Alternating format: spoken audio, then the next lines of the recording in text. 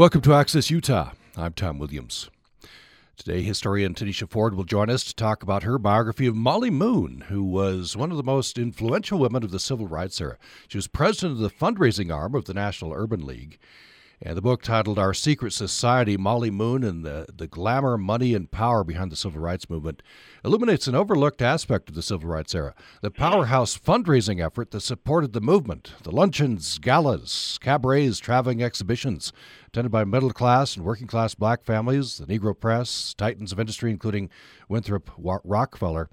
Tanisha Ford is a writer, researcher, and culture critic, working at the intersection of politics and culture. She's forged an international reputation for her groundbreaking research on the history of black style and fashion and social movements. And she was honored as one of the Root's 100 most influential African Americans. She's currently professor of history at the Graduate Center, City University of New York, where she teaches courses on African American and African diaspora history, biography and memoir, and geopolitics of fashion. Tanisha Ford, welcome to the program. Thanks for having me. This is fascinating history. How did you encounter Mollie Moon? I encountered her in the archive. I wasn't looking for her because I didn't know she existed. Like most people, I'd never heard her name, but found newspaper clippings of this amazing black woman who hosted these fabulous events in Jim Crow era America. And I thought, wow, why don't I know her name? I want to know more about her.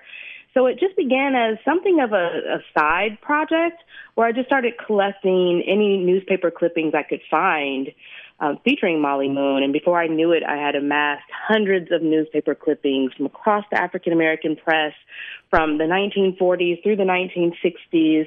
And I knew that there was a story here, especially once I noticed that those clippings weren't just about beautiful parties. They were fundraisers for the movement. That's important, right? And overlooked part of the history, I think, because it takes money to do all this work, right? Exactly.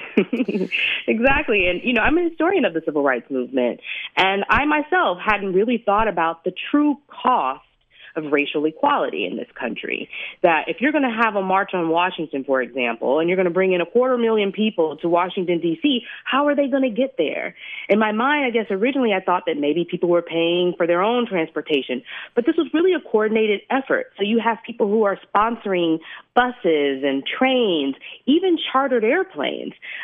People have to pay for lunches for volunteers, first aid kits, porta potties, all of those things cost money. So once I started to think about that, I was like, wow, that's true. If you imagine all of the freedom rides and lunch programs, breakfast programs, voter registration drives, all of those things cost money. So following Mollie Moon and her fundraising initiatives allowed me to think about the real cost of racial justice. A little bit later, I want to have you take us back to her early life and her evolution, but maybe tell us a bit more about Mollie Moon, the person, as I guess you encountered, 1950s, 1960s, around the time that she was raising all this money. So she had a day job.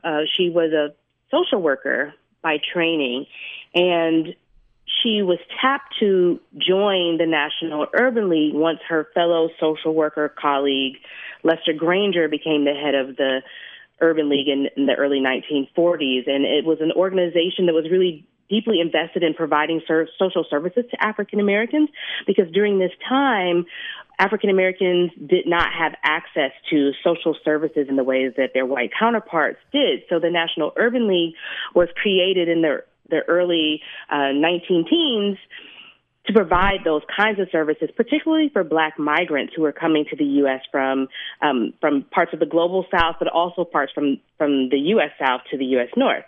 And Mollie Moon was tapped by Granger to lead the league into a new era where it was really trying to support domestic laborers and other people who didn't benefit from the FDR's New Deal programs. So she creates this body called the National Urban League Guild, which melds her expertise as a social worker, someone who's working very closely with black migrant communities in New York City where she lived. And she's also blending these things with her magnetic personality and her skills as a hostess and party planner. And she creates the Guild, which becomes a major public-facing entity of the National Urban League. At first, they're just, trying to get the word out about the league to other people who are compassionate toward the needs of African Americans. But then it expands into a major fundraising arm. So by the time I encounter her in the archive in the early 1960s, there are guild chapters in cities all across the United States. And the women who are at the helm of these guilds have amassed so much social and political power in their own communities that they have politicians in their address books, both local and state politicians. They work closely with local media, business people in their various cities. And so they're able to raise these funds on a local level that they can use for their local National Urban League affiliate, but that they can also send to the national headquarters, and those monies can be used to fund the National Urban League's major fundraising initiative. Tell me about some of these fundraisers. There's galas and cabarets and traveling exhibitions, all kinds of things. That was some of the most fun of doing this research, was getting to spend time recreating the spaces that Mollie Moon would have held these events. So as you mentioned, her initial fundraiser is an event called the Beaux-Arts Ball, which is a costumed affair where people would come decked out in various, fun and elaborate costumes, and they would parade during the gala and compete in the costume competition where they could win prizes, including trips abroad and cruises to the Bahamas, which was a major deal for African Americans in the 1940s when she first starts holding these events. To be able to travel abroad was a huge thing that she was doing here. But they also had art fundraisers, so they would have various celebrities produce not well-made art, but in the spirit of generosity, they would produce these art pieces. So people like Joe Louis and others, even Dwight Eisenhower participated in one of these things, and they would then auction off these artworks for money to raise money for the National Urban League. They also brought the Ebony Fashion Fair. In fact, Mollie Moon was the first person to bring the Ebony Fashion Fair, which was a traveling fundraiser. She brought it to New York City, and this was a major deal because it was Black models getting to showcase the wares of famed European designers at a time when, globally speaking, African Americans weren't seen as arbiters of fashion and good taste, even though within our communities we knew that to be the case, right? So Mollie Moon was pioneering a lot of these activities and initiatives, and doing so in a way that integrated New York City. So this is, again, pre-Brown v. Board of Education. And so in many parts of the country, racial segregation is still the law of the land in public accommodations. And so Mollie Moon, by having events in the Rockefeller's Rainbow Room at Rockefeller Center or having events at the Waldorf Astoria, she was breaking down that color barrier. So it was a form of partying, but with a good cause. If I'm remembering right, I think it was her husband who said, if we hold these events, kind of fancy events, middle-class Black families will come, and they'll spend money. Right. So Mollie Moon's husband was a famed journalist who wrote very extensively about issues related to lynching across the U.S. South. He also wrote about housing discrimination in great detail. To be a major Black public intellectual, but he ends up losing his job because he was encouraging people to unionize, and he finds work as a low-level administrator in FDR's White House. So he's part of that so-called Black cabinet of people that includes folks like Mary McLeod Bethune and Robert Weaver, who becomes the first director of HUD, for example. And so he, too, was deeply invested in justice work and would go on to become the publicity director of the NAACP. So you have Mollie Moon working with the National Urban League and Henry Lee Moon, a prominent leader with the NAACP. So they were this social justice power couple, if you will. And they had a strategy for how to get people involved. And what they wanted to do was create a cross-class spectrum of Black support for the movement.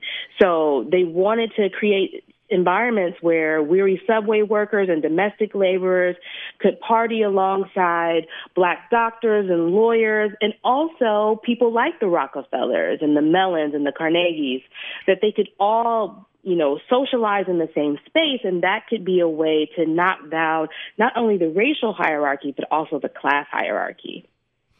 How were these events seen more broadly, the broad media, broader society?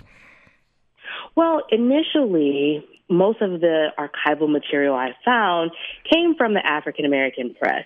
So when Mollie Moon is hosting these events in the early 1940s, before she launches the National Urban League Guild, she's doing work for community-based organizations like the Harlem Community Arts Center, which was a vital training center that was funded in part by New Deal resources.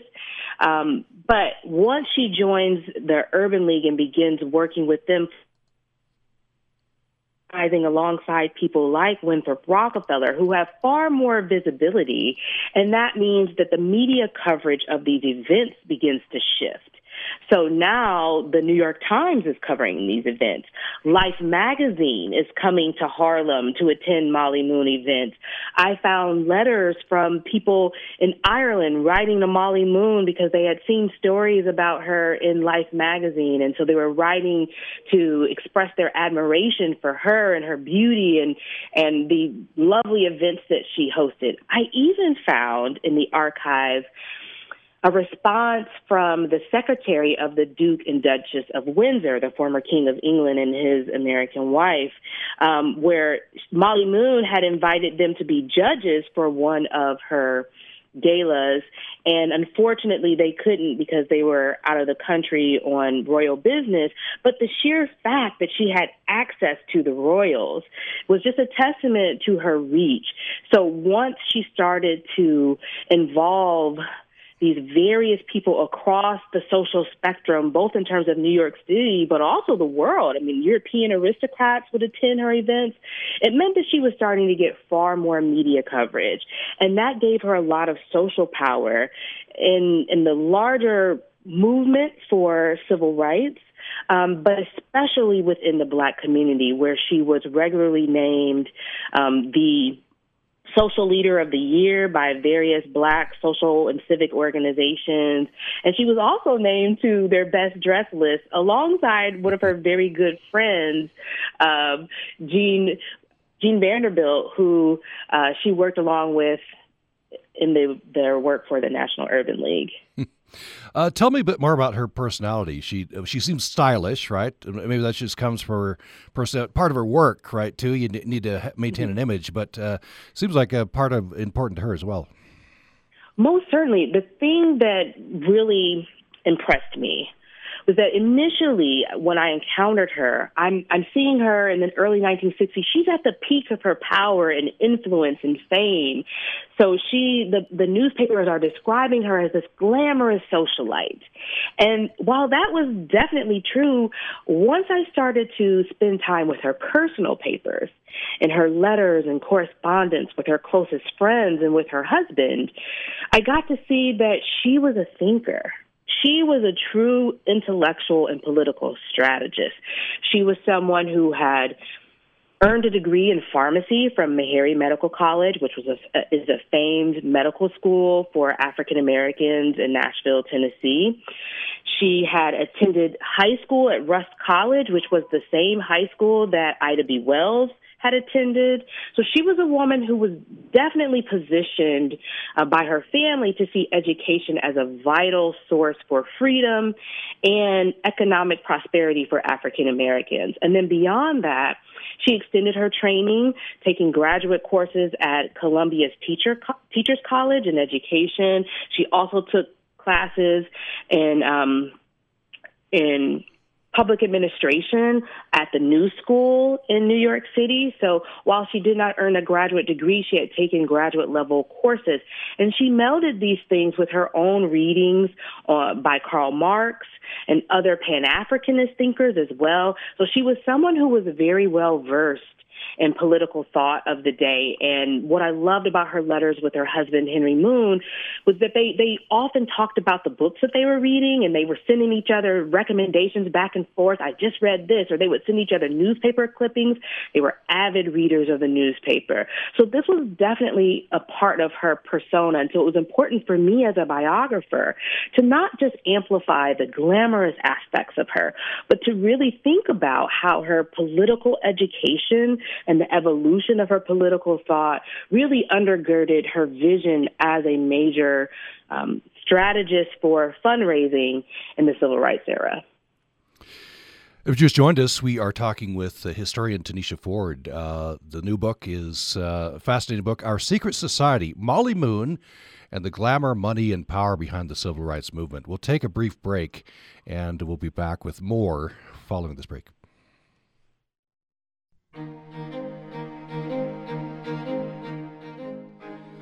You're listening to Access Utah. I'm Tom Williams. We're talking with historian Tanisha Ford. The new book is Our Secret Society, Mollie Moon and the Glamour, Money, and Power Behind the Civil Rights Movement. That book is out and available now. You can find Tanisha Ford at TanishaCFord.com. And Tanisha Ford is currently professor of history at Graduate Center at City University of New York. And we're recounting some of this history, an overlooked aspect of the civil rights era, the powerhouse fundraising efforts that supported the movement. And Mollie Moon was definitely an influential figure there. So Tanisha Ford, by the time you encounter Mollie Moon in the archives, 1960s, Mollie Moon has lived several chapters of her life. I wonder if you'd take us back to the early years to tell us a little bit about early Mollie Moon. Most certainly.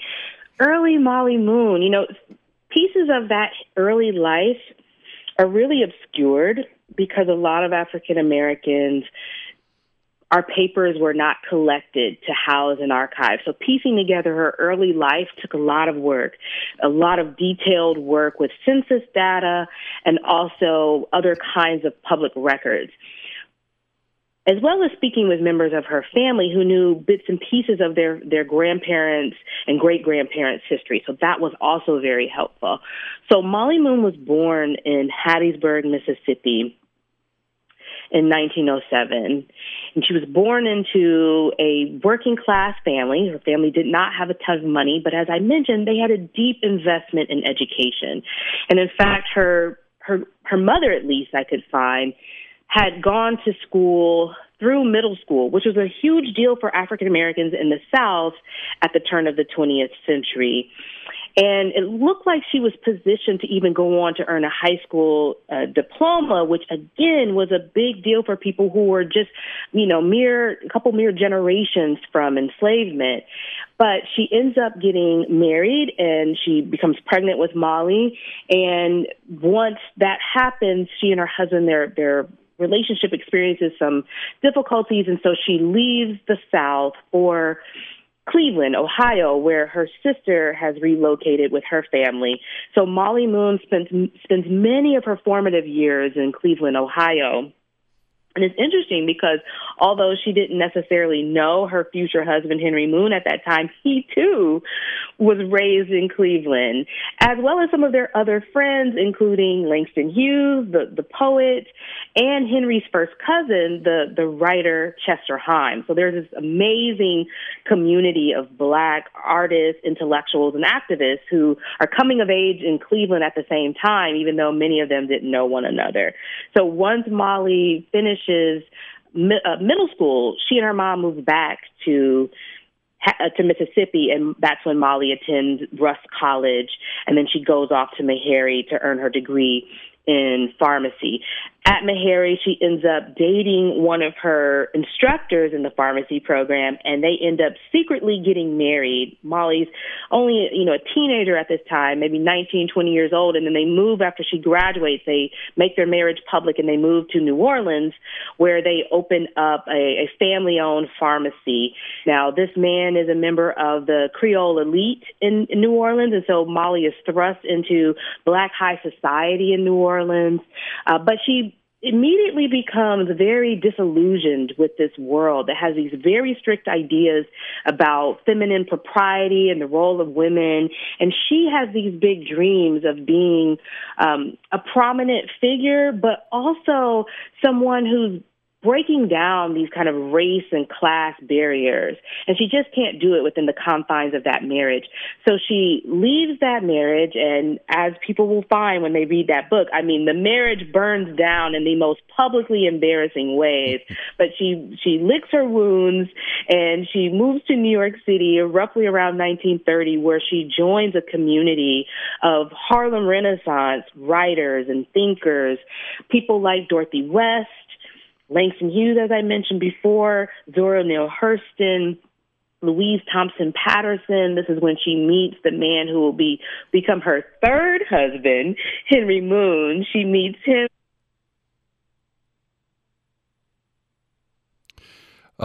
Looks like you cut out just there for briefly. Yeah. Go ahead. Okay, sorry about that. They formed this delegation of folks who will then go to Moscow to make a political propaganda film about the horrors of racial segregation and labor exploitation across the U.S. South. So they moved to Moscow, Mollie, Langston Hughes, Dorothy West, and a group of others. I think they total around 22 people who go to Moscow to make this film. The film is never made, but Mollie is deeply shaped by this experience in the USSR in the 1930s, where she and her peers are able to experience a kind of racial freedom away from Jim Crow segregation in the U.S. in ways that they had never before. So them, like Paul Robeson, who had traveled through the USSR in the 1920s, they see the real power of democracy in the U.S. and that they could have a deep impact on, how we rebuild democracy in the wake of the Great Depression. So Mollie leaves Moscow and then she moves to Berlin before returning to New York City, where she launches her career as a social worker, thinking that this is the way that she can affect social change through her post as a social worker. So by the time we get to the early 1940s, when she begins her work with the National Urban League, she has lived abroad for over a year. She has studied in Berlin. She's fluent in German. She's a deep thinker and reader. She's well connected with the Black artistic community and other members of the white left in New York City. She has a very staunch politics that's deeply influenced by socialism and Pan-Africanism. And she's well positioned to make an impact in the civil rights movement. I want to have you expand a little bit about that time in Moscow. This is interesting. You've recounted a story that I forget who organized this. They're gonna go to Moscow and make a film. Hard to get a lot of people, right? This is the USSR. Little some attraction, right, but some reticence as well. How did this experience affect Mollie? So from what I can tell, this is her first trip abroad. And it's a trip that is sponsored by the Communist Party USA.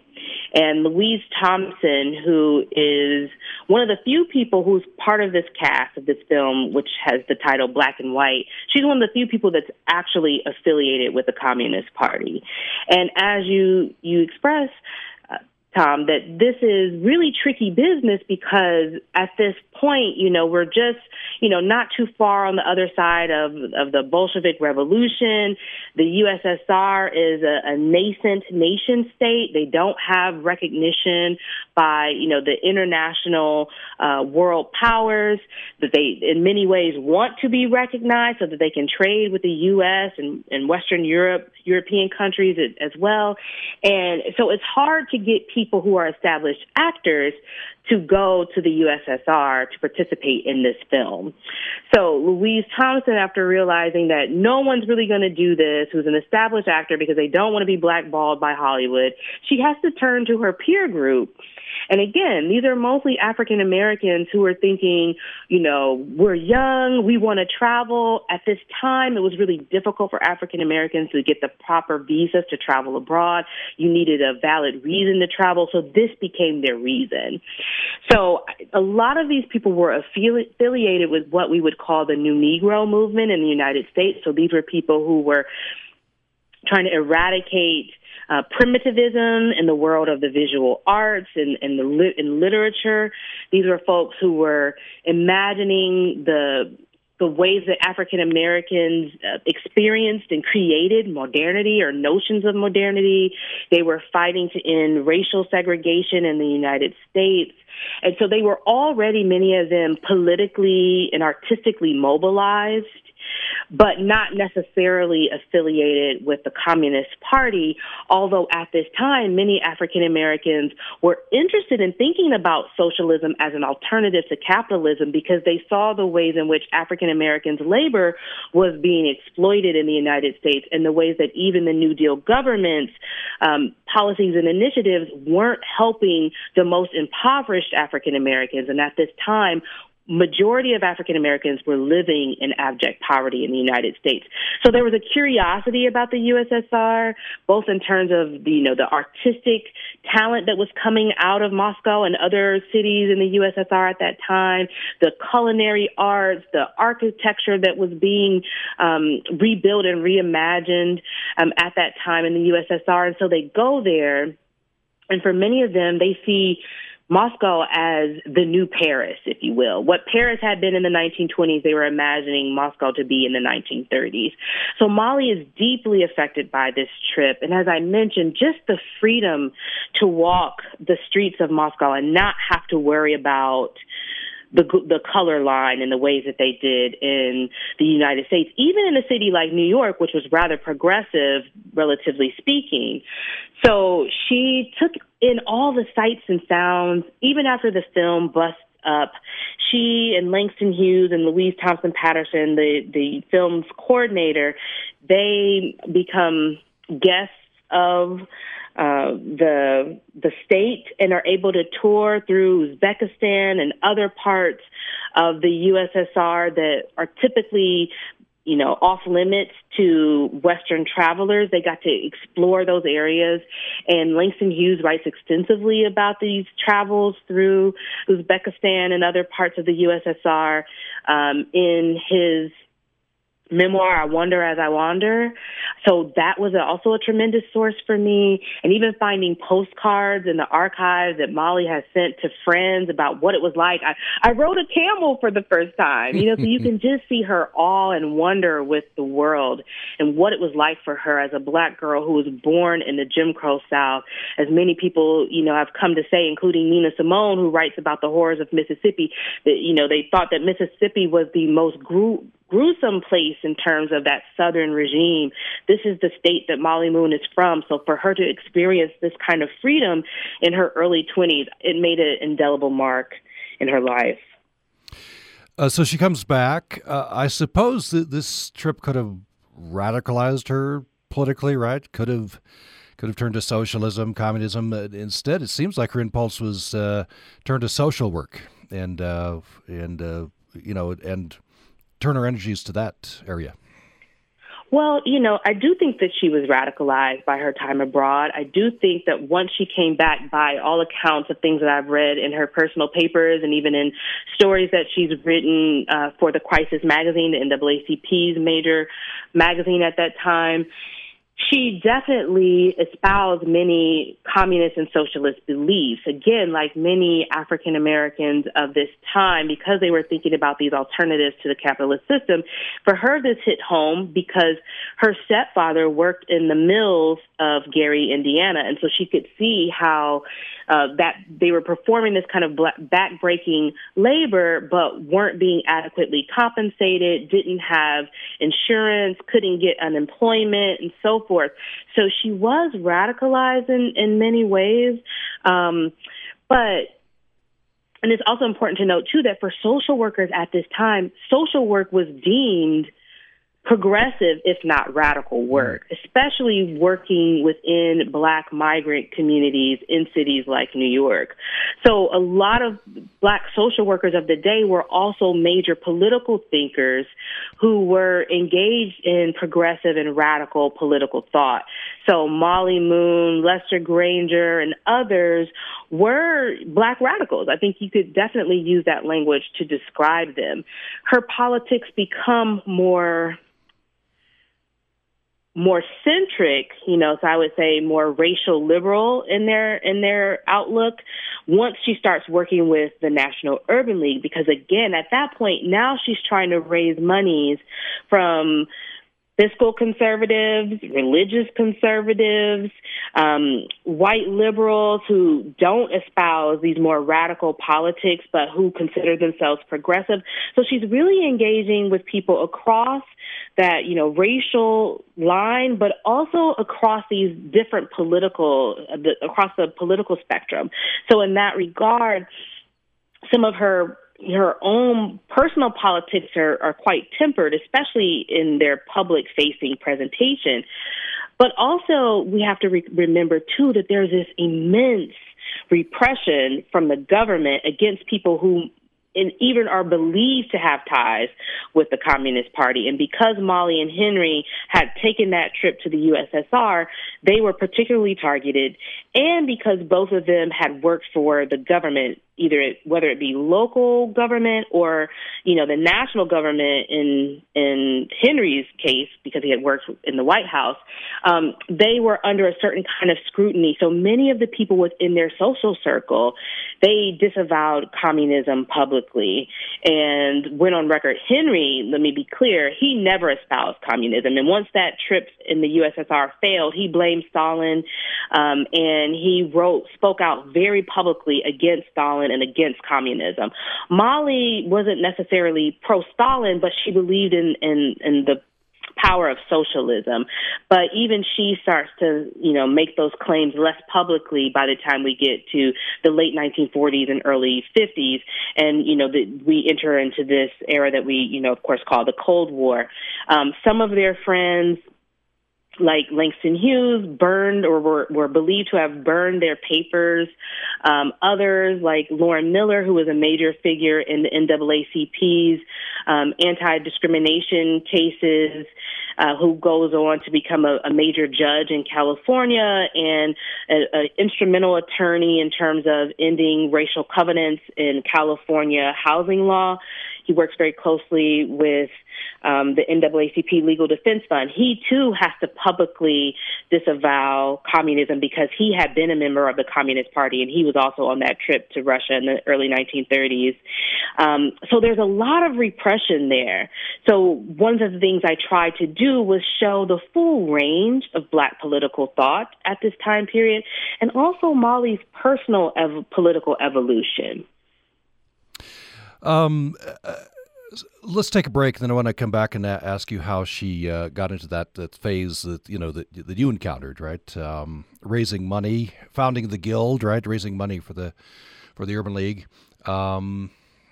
So we'll take a break, come back and do that. We're talking with Tanisha Ford. Her book is the latest book is Our Secret Society: Mollie Moon and the Glamour, Money, and Power Behind the Civil Rights Movement. And we'll have more following this break.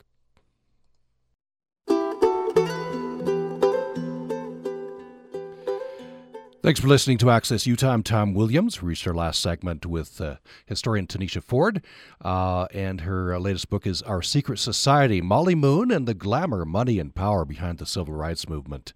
Fascinating book. It's out and available now. You can find, by the way, Tanisha Ford at tanishacford.com.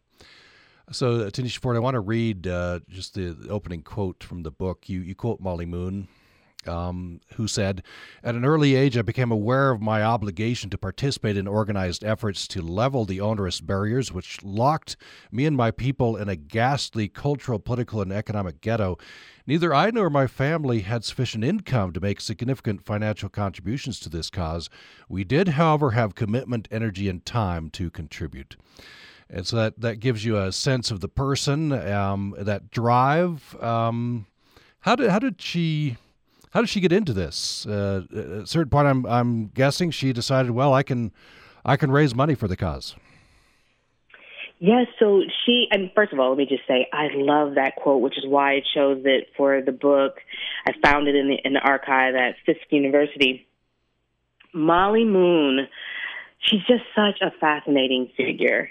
As I mentioned, she comes from a very working class family, and she's found herself on this journey, an odyssey, if you will, around the world and, meeting all kinds of amazing people we consider luminaries today. But it really started because of the Harlem Community Arts Center, which was a center established by famed sculptor Augusta Savage and was largely funded by the WPA. It was one of their community art centers, part of their art center program. And Augusta Savage really launches it, and then Gwendolyn Bennett, another Black woman arts educator, takes the helm.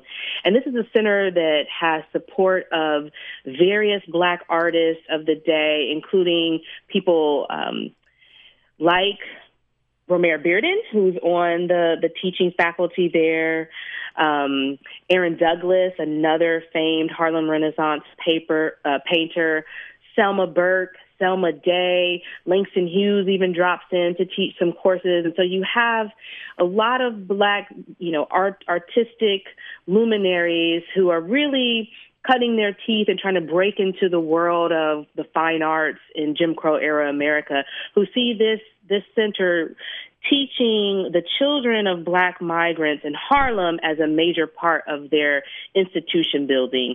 So once they really struggle to raise money for this center, they bring in Mollie Moon to help them raise funds. So Mollie Moon, alongside Romare Bearden's mother, Bessie Bearden, who's also an activist and civic leader, who I think is a blueprint for Mollie Moon in many ways, Islanda Robeson, the wife of Paul Robeson, Alta Douglas, who's married to the painter Aaron Douglas. Like, they form a committee of women who are initially doing a lot of the fundraising work. And although they're not able to save the center, once the U.S. enters into World War II, they lose the government funding and the center has to shutter its doors. But it's the success that Mollie Moon has had with her fundraising that allows her to be seen as someone who could do this work for the National Urban League. And Lester Granger, who becomes the head of the National Urban League, of course, had been on the advisory board of the center, so he taps his friend and fellow social worker to launch the National Urban League Guild. Now, given that quote that Mollie Moon offers about the fact that she and her family did not come from money, but she knew that they had time and energy to give to the movement.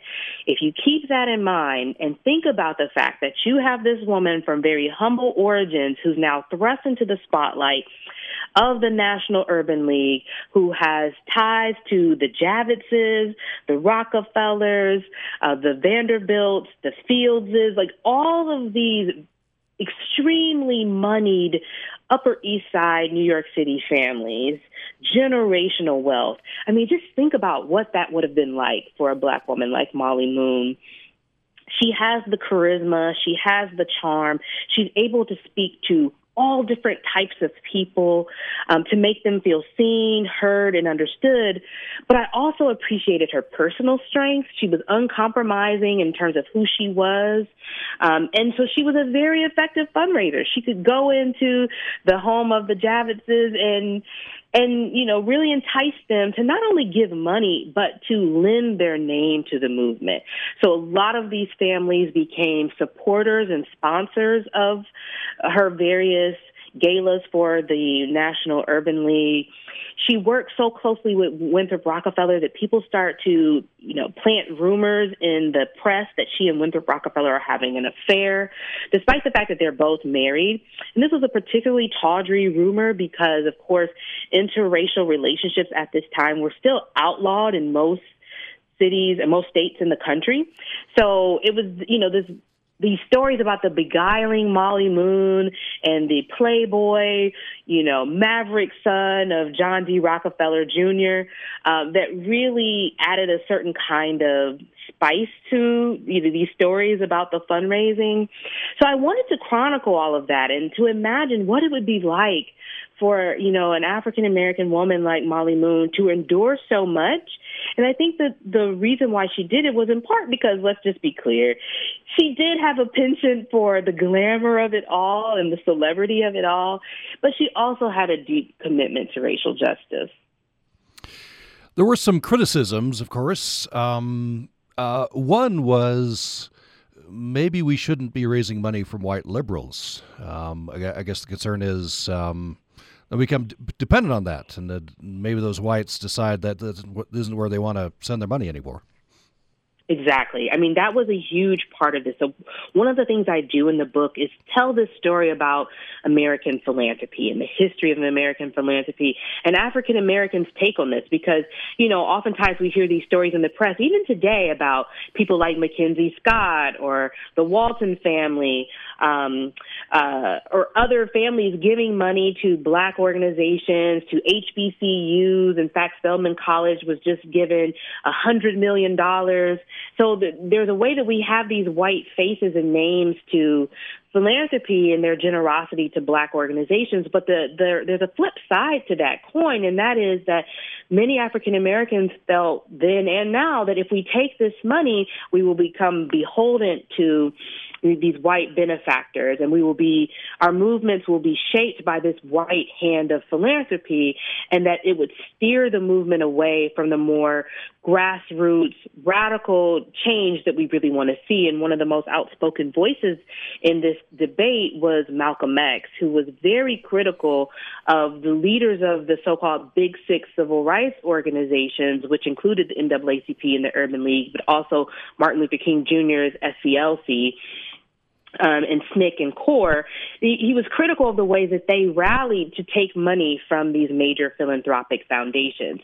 As a historian, I'm trying to hold both of these perspectives in tension to see that African American civil rights leaders are forced to try to make what they see as the best choice possible out of a set of less than ideal circumstances because of the history of Jim Crow segregation in this country and because of the labor exploitation of the descendants of the enslaved Africans in this country. It means that, the system of capitalism was never designed to work for African Americans, and thus the system of, big picture philanthropic foundation philanthropy was never meant to really benefit African American communities either. So, but what are we going to do? This is the system that we're currently living under.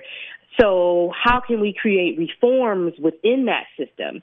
And then there were other people who thought, well, the solution is to just dismantle the system altogether and create something that's more just. So, but what do you do until that happens, right? You're working within this system. And so Mollie Moon found herself working within this system, even though she, too, was very critical of how it operated. So that's something that we see play out today. And as I was writing the book, watching what was unfolding after the murder of George Floyd and, philanthropic foundations and corporations making pledges to Black Lives Matter and other organizations, I saw a similar dynamic that played out in the 1960s as the civil rights movement really revved up into the movement we think of today with the sit-ins and large-scale marches led by people like Martin Luther King and Rosa Parks. Yeah, it does resonate today, doesn't it? Another criticism that you recount in the book is there came a new generation, younger generation of Black journalists who are skeptical of this, right? Saying our people are still living in abject poverty. Why are we having fancy balls? Exactly. Lillian Scott, I loved finding her column. She took this, what used to be like a celebrity dish column, and used it to really be critical of the celebrity civil rights circuit, or what she saw as emerging as this realm of people who were becoming famous for being civil rights activist. She was really critical of this. And even other people within CORE, for example, and SNCC, younger activists like Stokely Carmichael and others were critical of these galas because, you might raise $500,000, but it took you $250,000, in expenses just to host the thing. So who is it really benefiting? So they were more partial to comedy show fundraisers or benefit concerts where singers like Joan Baez and Harry Belafonte, Nina Simone, a whole plethora of jazz singers, comedians like Dick Gregory, they would waive their appearance fees in order to keep the overhead of these fundraisers down. And they felt like these were more democratic events that would invite people from across the class spectrum to participate, and they wouldn't have to pay this big dollar ticket for a gala. So, and the mainstream media exploited this growing tension in the movement, saying that we were experiencing a full-on racial revolt where, Stokely Carmichael, Angela Davis, and others were in a war, if you will, against Martin Luther King, Whitney Young, Roy Wilkins, and other old guard civil rights leaders, as they described them. So the media really milks this thing. And it's in this moment that Mollie Moon is both pushed to the side within the Urban League as Whitney Young now takes the helm and becomes the big figure leader. She's pushed to the side in that way, but she also becomes a major target because of the fact that she's the one who has hosted these galas and is seen as the face who's always photographed in the media with these wealthy white liberals. So in many ways, she becomes the face of philanthropic foundation at a moment when young African Americans are now highly critical of that approach to civil rights fundraising. We just have a minute or two left. I want to end with this. What lessons do you take from Mollie Moon's life? One thing I love about Mollie Moon was that she really is a model for what grassroots organizing can look like. We are living through a time where the movement still rages on. We're still fighting for the kind of social change that Mollie and her peers were fighting for in the 1950s and 60s. And so I think that this book offers a lesson for where we've been, but what's also possible for the kind of democratic present and future that we want to live in. For me, also as a Black woman, I see it as a joy project, too. I didn't want to just rehash the story of African American history that's all about, tragedy and, those sorts of things, but to show that despite all of the things that we've endured in this country, we've been able to create our own joy practices. We've done our own institution building. And that, for me, was a really redemptive part of this story, which in many ways has a lot of, horrific elements, but there's a beauty to it, too. And I think that Mollie Moon was very good at holding both of those things, fighting for freedom, but also reveling in joy and love and the pleasures of life. We've been talking with Tanisha Ford, writer, researcher, cultural critic, working at the intersection of politics and culture. She's a professor of history at the Graduate Center, City University of New York, where she teaches courses on African American and African diaspora history, biography and memoir, and geopolitics of fashion. And her latest book is a fascinating book called Our Secret Society, Mollie Moon and the Glamour, Money, and Power Behind the Civil Rights Movement. That's out and available now. You can find Tanisha Ford at TanishaCFord.com. Tanisha Ford, it's been a pleasure talking to you. Thank you. Thanks for having me, Tom. Thank you. And thanks, everyone, for listening to Access Utah. Appreciate it.